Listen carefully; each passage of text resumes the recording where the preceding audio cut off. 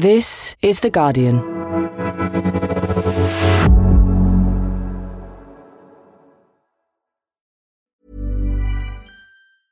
Finding your perfect home was hard, but thanks to Burrow, furnishing it has never been easier. Burrow's easy-to-assemble modular sofas and sectionals are made from premium, durable materials, including stain and scratch-resistant fabrics. So they're not just comfortable and stylish, they're built to last. Plus, every single Burrow order ships free right to your door. Right now, get 15% off your first order at burrow.com/ACAST. That's 15% off at burrow.com/ACAST.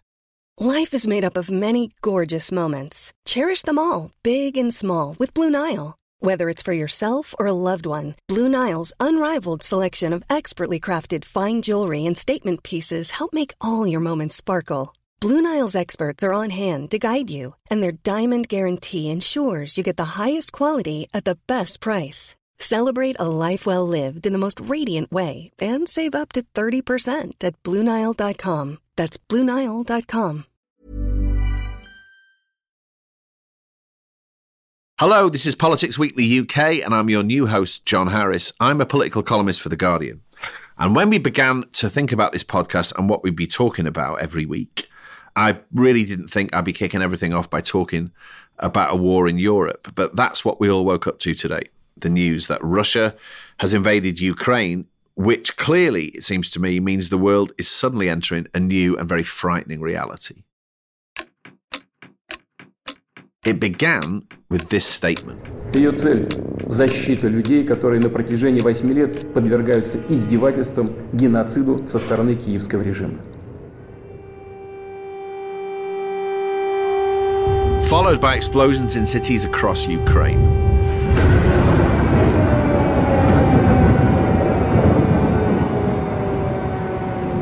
At the exact same moment, at an emergency meeting of the UN Security Council, Secretary-General Antonio Guterres made this plea to President Putin. If indeed an operation is being prepared, I have only one thing to say. President Putin, stop your troops from attacking the Ukraine. But it was too late. Putin's invasion had already begun. Boris Johnson responded in a somber tone. Our mission is clear. Diplomatically, politically, economically, and eventually militarily. This hideous and barbaric venture of Vladimir Putin must end in failure. I'm John Harris, and you're listening to Politics Weekly UK for The Guardian.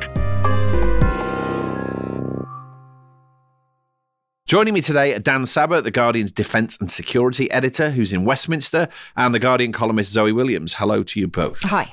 Hello. Hi.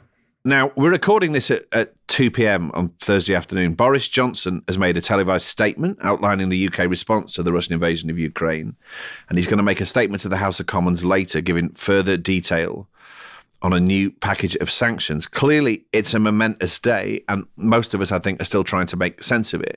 Just to start, I wanted to ask you both, where were you when you got news of what had happened, and what was the first thing that you read, Zoe? So obviously I was in bed when I first got news of it, which is where we all were, right? And the first thing I read was a piece in Chatham House about fortress economics, because, Russia has been preparing to have sanctions and has been under sanctions since 2014.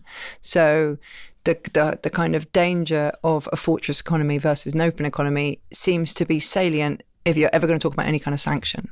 Okay. You were doing deep research straight away. I wasn't that organised personally. I just got back from a 3-day walking holiday in Dartmoor. I was very tired, and like you, I woke up and I looked at The Guardian's homepage at 6:10 and saw that this thing that we all probably expected had happened. And then quite soon after, I read a comment piece by a Daily and Sunday Telegraph columnist who'll remain nameless, telling me that this was the start of a new dark age, and that was really all he had to say. And feeling suitably optimistic, I then got ready to come here and do this. I'm feeling very weird about everything. It rang all sorts of subconscious bells, I think, from my childhood about the 80s and the Cold War and the nuclear threat and all that. I could feel those anxieties somewhere in my brain sort of coming at the surface again.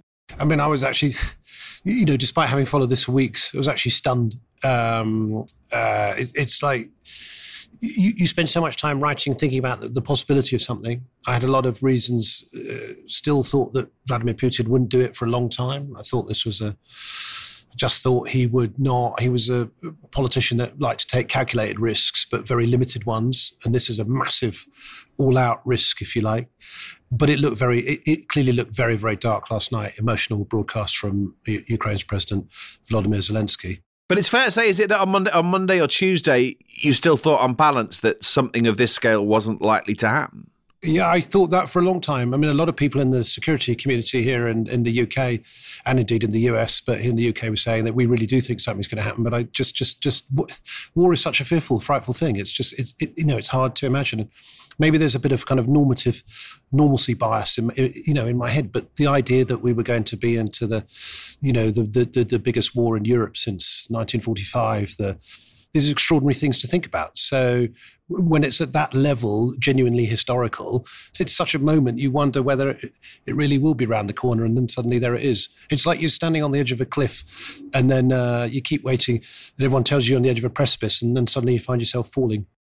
What the three of us are going to look at today is threefold. First of all, how we, or more specifically Ukraine, got to this point, and then what the UK response to this means, what it entails. We'll look back at criticisms over what some have seen as a slow response on the UK's part, Boris Johnson's part, to Russian actions. And finally, we'll talk about Boris Johnson and whether this country has the right leadership to see us through our somewhat peripheral and small but important experience of this crisis. Let's talk about the invasion itself, what's just happened and where this is all going. Dan, just get us up to date with how we got here, starting in 2014. Some way back to go, but it shows you this how long running this conflict is.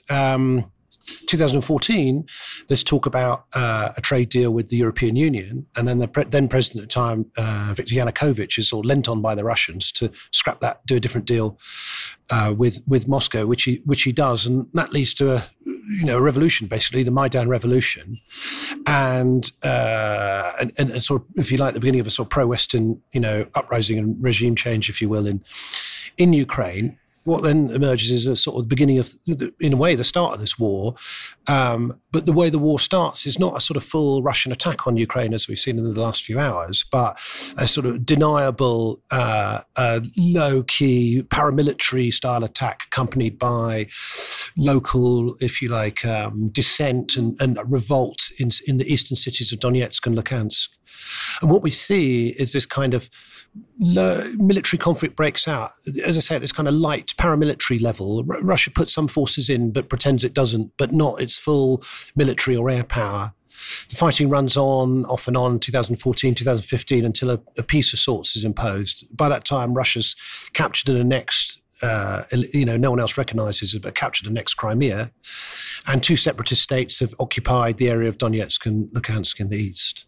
And after that, there's a sort of low-intensity conflict that everyone forgets about. But Ukraine gradually sort of steadily still wants to look to the West. It wants to join NATO. It wants Western arms. It wants Western capital. It's already a democratic country. And Vladimir Putin doesn't like that. And he modernizes his army and he gets stronger and bides his time and chooses to pick his moment. And what was really interesting is that actually everyone's been talking about this for months. British intelligence, US intelligence, even politicians have been warning about this since late November, where we've seen this slow motion, massive military build-up, 150,000 troops, another 30,000 perhaps separatists, biggest military build-up since that Iraq war in 2003. Dan, you're in Westminster now. You're speaking to us from Portcullis House, the sort of other big annex of Westminster nearby. Just give us a sense of how it feels down there in amongst MPs and advisors and so on, and what the mood's like. I think people are very anxious. There's a big moment to come later today, actually, when Boris Johnson gives a statement. But it's a very, people are anxious. I think there's a lot of people who want to see Britain. A lot of people feel that Britain should be doing more heavily involved. I think there's a lot of Conservatives who'd like to see Britain more involved militarily. I'm not sure that's very wise. And certainly on the Labour benches, a much stronger response, sanctions and so forth. Although that moment that will come, but that moment feels like it also feels too late. So, did you watch Boris Johnson's statement earlier on? Yeah.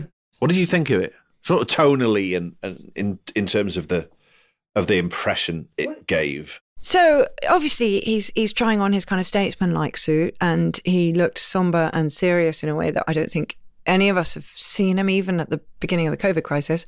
And he tackled some pretty big subjects, like the price of oil and gas, the kind of public sacrifice in soaring prices, and sanctions. Though whether or not he'd really thought them all the way through, I would be hesitant to say. Right. On that note, let's talk about sanctions. Here's James Cleverly, the Conservative Foreign Office Minister, on BBC Breakfast. This is an invasion. This isn't a defensive measure. This is an aggressive measure, and it will be responded to by the international community in sanctions, as I say, an unprecedented, punitive set of sanctions. Cleverly is claiming that this sanctions package is already having an effect. He says that because of the announcement that it's coming, we've seen the Russian stock market, the equivalent of the FTSE, drop by over 30%. And that's a huge reduction in Russia's economic abilities to fund this invasion. How effective do you think a package of sanctions of the kind that James Cleverly has explained is likely to be, if at all? Wasn't he talking nonsense there? I mean, the sanctions that Britain have announced against Russia thus far have been sort of laughably limited, and actually the EU announced tougher ones. These are the ones that were announced on Tuesday. You would imagine now, we're seeing a full invasion on multiple fronts. So going forward, you would imagine seeing a sort of, full and comprehensive package of sanctions, which has been discussed between the UK, the US and the EU. Russia feels quite confident it can manage that sanctions. It's built up, oil prices have been high, partly because of this crisis. They built up a lot of, currency reserves. They feel confident. I mean, sanctions on the other side of the ledger, sanctions had a massive impact on Iran, mostly affecting the ordinary people, though.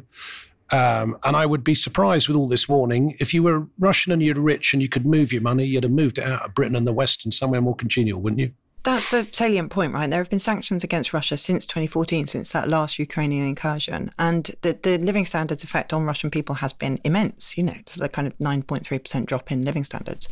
But there has also been a huge build-up of capability. This is a period of 8 years. So you're talking about massive agricultural self-sufficiency, massive energy self-sufficiency, and massive military self-sufficiency. I get that, Dan. I get if you were smart and you're an oligarch, you would have moved your money already. But I think that, kind of partial Putin supporters who have kind of distanced themselves but still have connections to the Kremlin and the Russian deep state, they will feel it if they feel that Britain is closing down their resources. They will feel it and they will put pressure on Putin. But I don't think Putin's going to feel any real pressure from a decline in living standards because he's weathered that. Dan mentioned Iran a moment ago. I mean, there's a big sort of question by way of context hanging over this, is whether sanctions have in recent memory anyway, have ever been effective. Sanctions are a must in this scenario, in that what we've seen is, an invasion is such an egregious breach of international decent behaviour.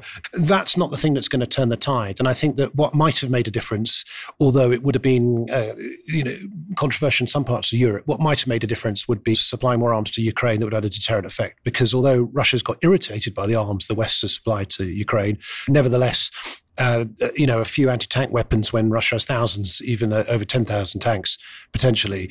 Some anti-tank weapons only has a limited deterrent effect.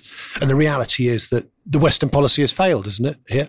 But there's also the argument that, one thing that is a threat to Putin, and one of the reasons that he's making this incursion into Ukraine, which is beyond kind of saber-rattling to NATO and trying to kind of realign Europe around who's more powerful between NATO and himself, is that Ukraine posed a democratic threat. And it kind of enlivened democratic movements within Russia. And the single biggest threat to his rule, really, is a sort of revolutionary energy from his own people. I think the pincer movement of his oligarch friends turning on him and there seeming to be real ferment in the Russian grassroots is actually high risk for him. To be slightly more parochial about this in terms of the effects of this crisis and of sanctions on Britain, among plenty of other countries, let's talk a bit about the likely effect of what's happening on gas and oil prices. Now, already, Brent crude oil has hit $105 a barrel for the first time since August 2014. The increase signalled a further rise on garage forecourts to a record-breaking retail price for unleaded petrol of more than £1.55 a litre. Clearly, this is having pretty drastic effects on an already pretty painful cost of living crisis.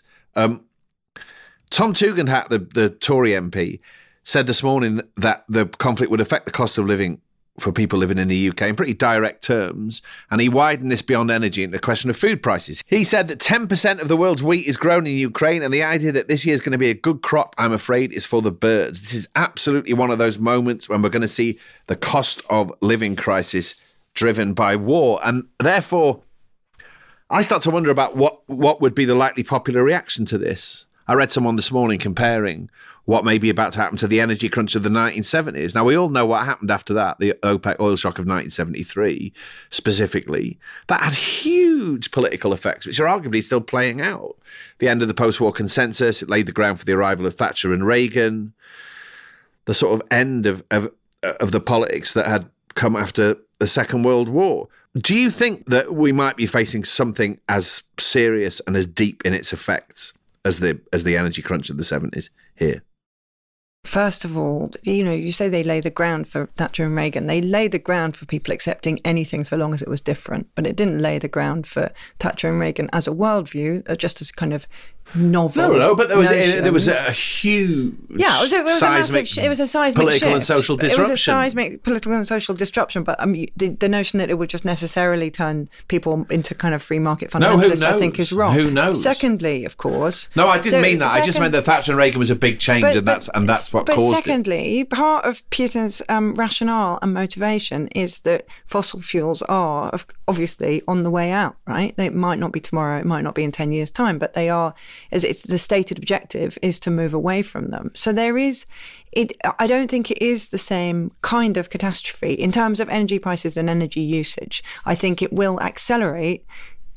It will accelerate kind of renewable reliance to a significant degree. And that's not me saying look on the bright side. I'm saying that that was a direction anyway, and so you're just accelerating in that direction. Yeah, that's a good point.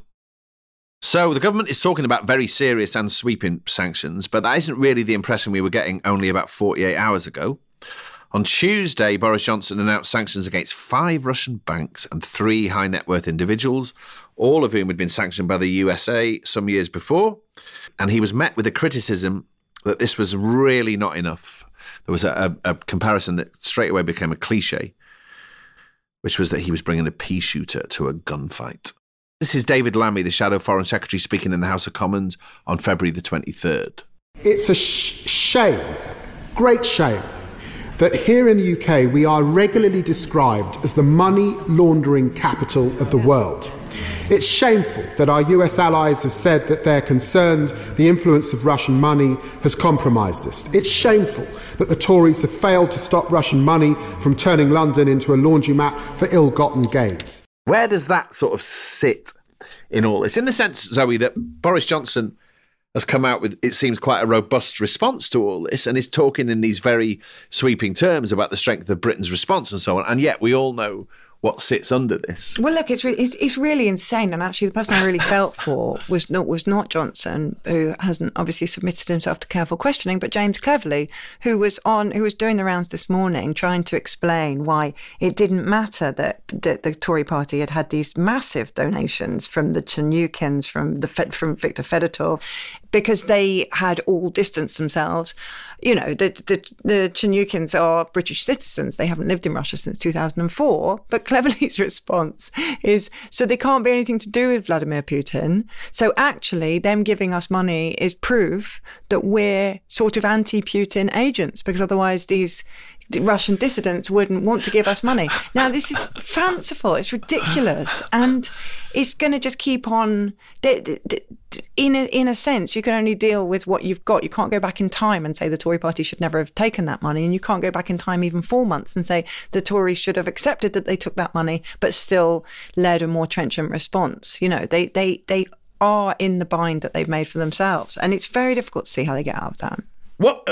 Dan, what's your interpretation of the extent to which those donations from wealthy, albeit UK citizens, Russian individuals to the Conservative Party play out in politics.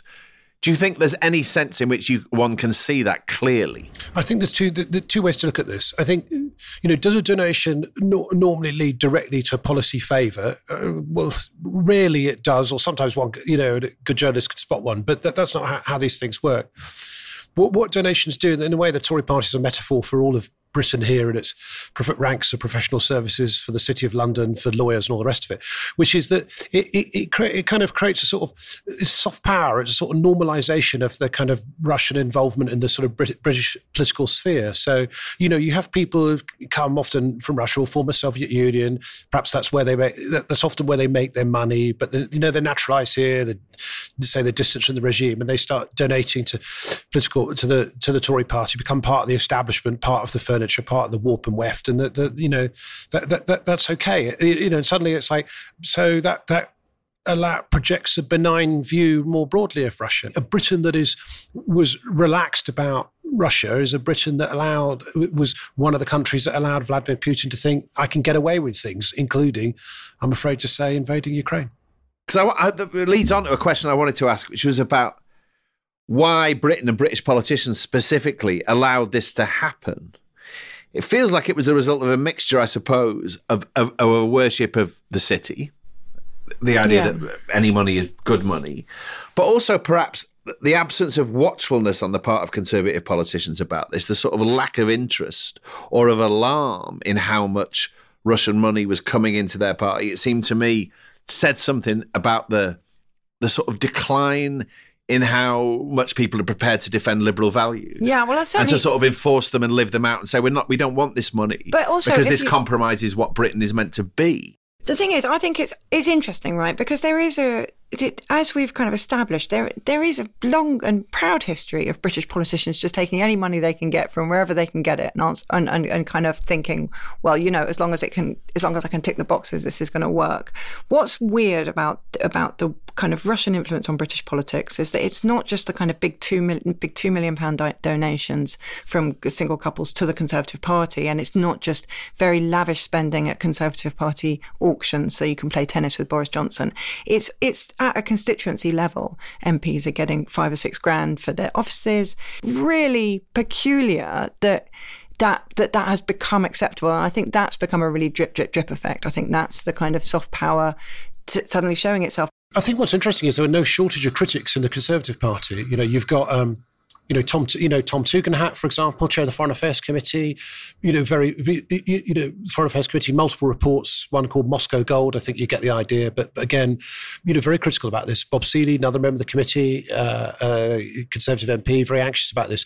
But these are the people who are on the fringe, on the serious parliamentarians, but nevertheless on the fringes of the Tory establishment. I suspect there was a desperation. We just need the money, and we're not too bothered about where it came from. And I think that's been a reality of political party funding. There's always been scandals, and it's always been an Achilles heel of the political system in this country, not just around Russia. There's one last but quite sizable question on this score, which is just about whether we can imagine the sort of clear out of Russian money from London specifically, but also from the Conservative Party. Is it even a realistic prospect, Dan?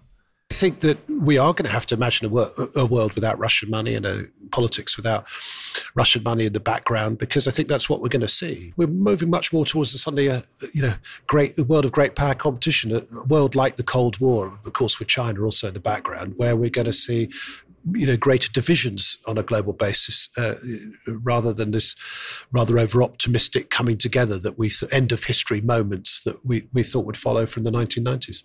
So talking about imagining this sudden and very new political future, there's one person who, in theory at least, is going to have to do a lot of that imagining as far as Britain's concerned, and that's clearly Boris Johnson, who's going to be leading us through this, at least for the immediate future. And that brings us to our final segment about British leadership in the midst of this crisis. Let's remind ourselves of one small part of what Boris Johnson said around lunchtime.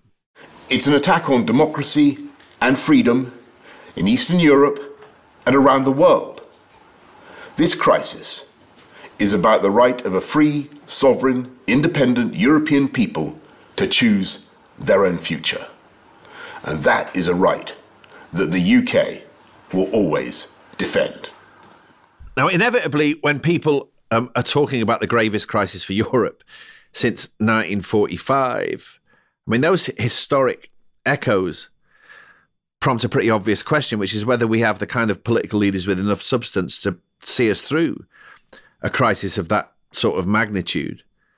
I was very struck watching and listening to Boris Johnson at lunchtime that this is the same person who, like 4 or 5 days ago, it was all about filling in questionnaires sent to him by the Metropolitan Police and how long he had the can of lager in his hand for at the alleged social event and all that stuff. You know, that's been the nature of the image that Boris Johnson, whether willingly or not, has presented to the public for the last, 2 or 3 months. And now he assumes the mantle of a sort of international statesman, right? The thing so is, that's quite dissonant. I think what's interesting is that these stories seem very dissonant and very unconnected. That, you know, he's on one hand, he's Party Boris, who's betrayed the country and was on the ropes. And on the other hand, he's now doing a kind of, he needs to be statesman-like. And he is assuming that mantle because, you know, there's no other way to be in this situation. Do you think it rang true to the people watching it today?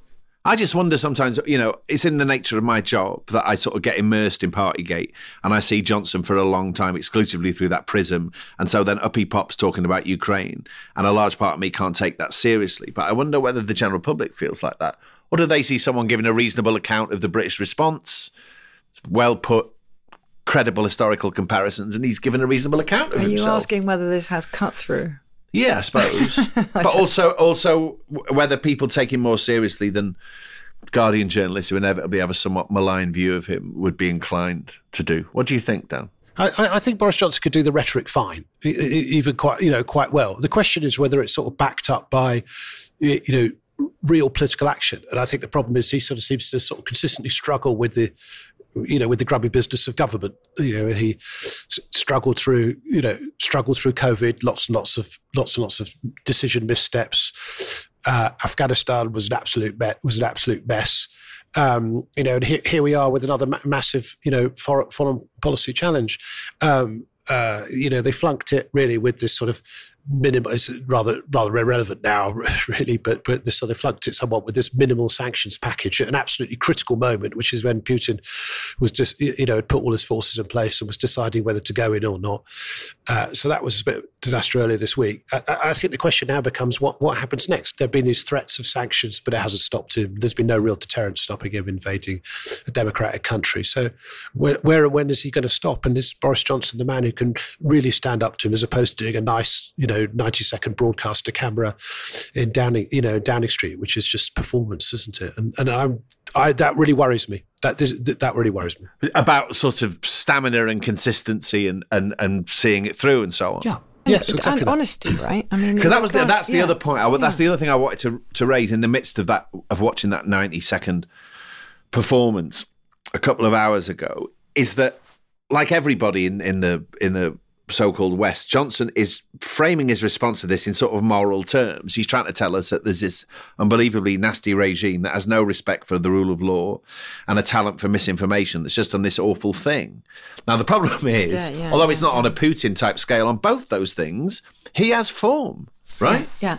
But then I think, I mean, that's sort of, I'm taking a little bit of optimism from that, because the thing is that whenever he was doing something, you know, dodgy or undermining the rule of law, it was always like, oh, well, you know, normal people don't care about the rule of law anymore. It was always underpinned by normal people in your red wall. Yeah, and suddenly we care to the point that our petrol prices have to go up because we all believe so fervently in it, right? So I feel like possibly, I'm sure he won't be equal to the task of what's ahead, but it might change him a little bit in what he thinks is acceptable in politics. This is a big, big shift for many, many reasons. But one of them, it seems to me, here and in the States and elsewhere, is that it feels like a big shift away from things that peaked in 2016. Yeah. With Brexit and Trump and the sort of peak of so-called right-wing populism, which was the idea that the world now is every country for themselves,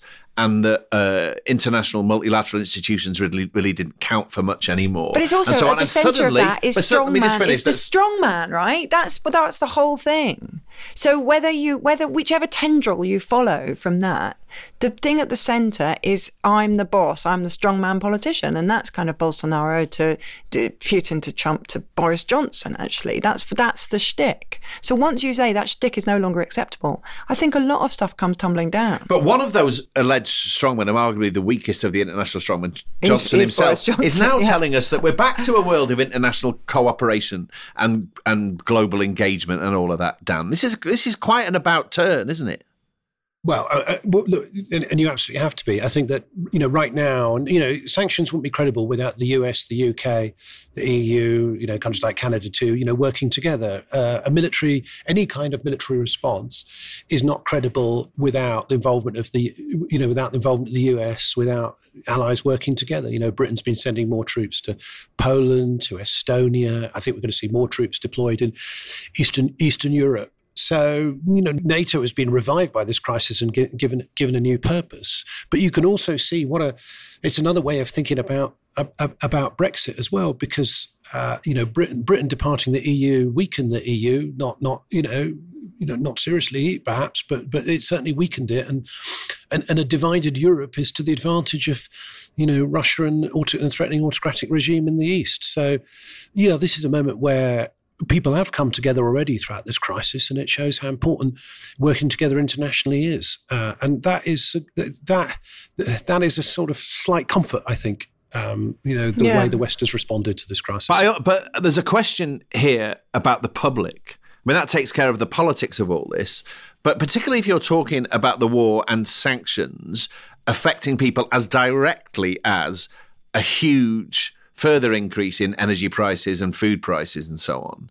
And then suddenly the government is talking in very different terms from the way that it's been talking for the last 3 or 4 years about a crisis in a country a long way from here and the necessity of international cooperation and agreement and so on, whether the public will sort of understand that and be accepting of it. Well, accepting of the need for us to make sacrifices in the cause of solving the problems of Ukraine and a wider international crisis. That's not the world that Brexiteers told us we were going to be living in. Well, I'm not sure that's... I mean, however hard you try and frame it that way, that isn't what's going on, is it? It's not like you have to make sacrifices to your standard of living in order that we make a moral response to Vladimir Putin. There is no world in which you make no moral response to him and your standard of living stays fine. So I don't know if that's going to make the difference. What I would worry about, I worry slightly from the opposition point of view, that we've had it's 6 years now, when we had 4 years you couldn't move on until we'd sorted out Brexit. Then you had 2 years we can't do anything or think anything until we've sorted out COVID.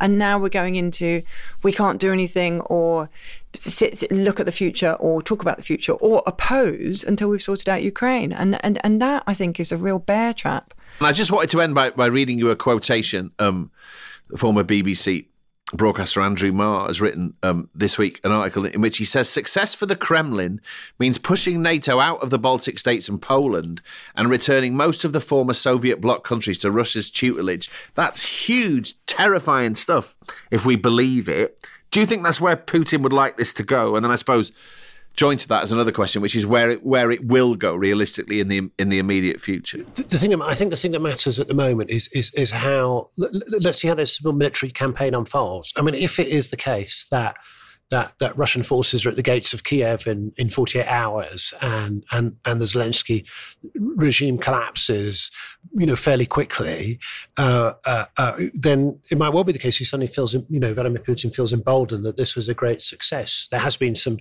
talk about whether Russia might go on and attack Moldova as well. Well, again, I was very sceptical a few days ago, but now I'm not so sure. Moldova is of course not part of NATO either. So then the question is, would Putin go on and attempt to sort of threaten a NATO country. I think that would be quite the moment, I think, and would be quite a step. But then again, maybe if you're fast forwarding a couple of years, maybe, and Joe Biden's been defeated by, I don't know, let's call him Donald Trump. Donald Trump were to come back in the White House, things could be very different, and Vladimir Putin might feel very confident. If it takes a long time, if there's a long struggle in Ukraine and it starts to look like Afghanistan or Iraq, which is what Britain and America very much hope, where suddenly. Putin can win that initial victory, but the body bags are going home, and the morale is being sapped. Then we're in a very different place. But we just don't know the answer. I don't think we know the answer to that yet.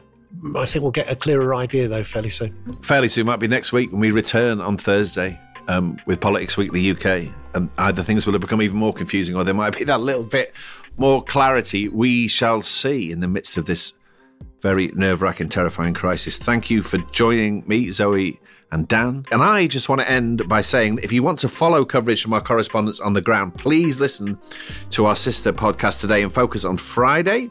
They'll be talking to Luke Harding and Emma Graham Harrison in Kyiv and Andrew Roth in Moscow. And make sure you subscribe to Politics Weekly American. That's also out tomorrow. That's all from us. You can join us every Thursday.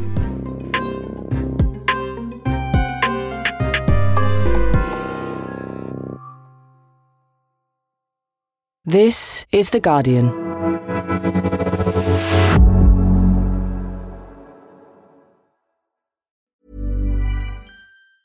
Tired of ads barging into your favorite news podcasts? Good news. Ad-free listening is available on Amazon Music for all the music plus top podcasts included with your Prime membership. Stay up to date on everything newsworthy by downloading the Amazon Music app for free or go to amazon.com/news ad free. That's amazon.com/news ad free to catch up on the latest episodes without the ads. Don't you love an extra $100 in your pocket? Have a TurboTax expert file your taxes for you by March 31st to get $100 back instantly. Because no matter what moves you made last year, TurboTax makes them count. That means getting $100 back and 100% accurate taxes only from Intuit TurboTax. Must file by 3/31. Credit only applicable to federal filing fees with TurboTax full service. Offer can be modified or terminated at any time.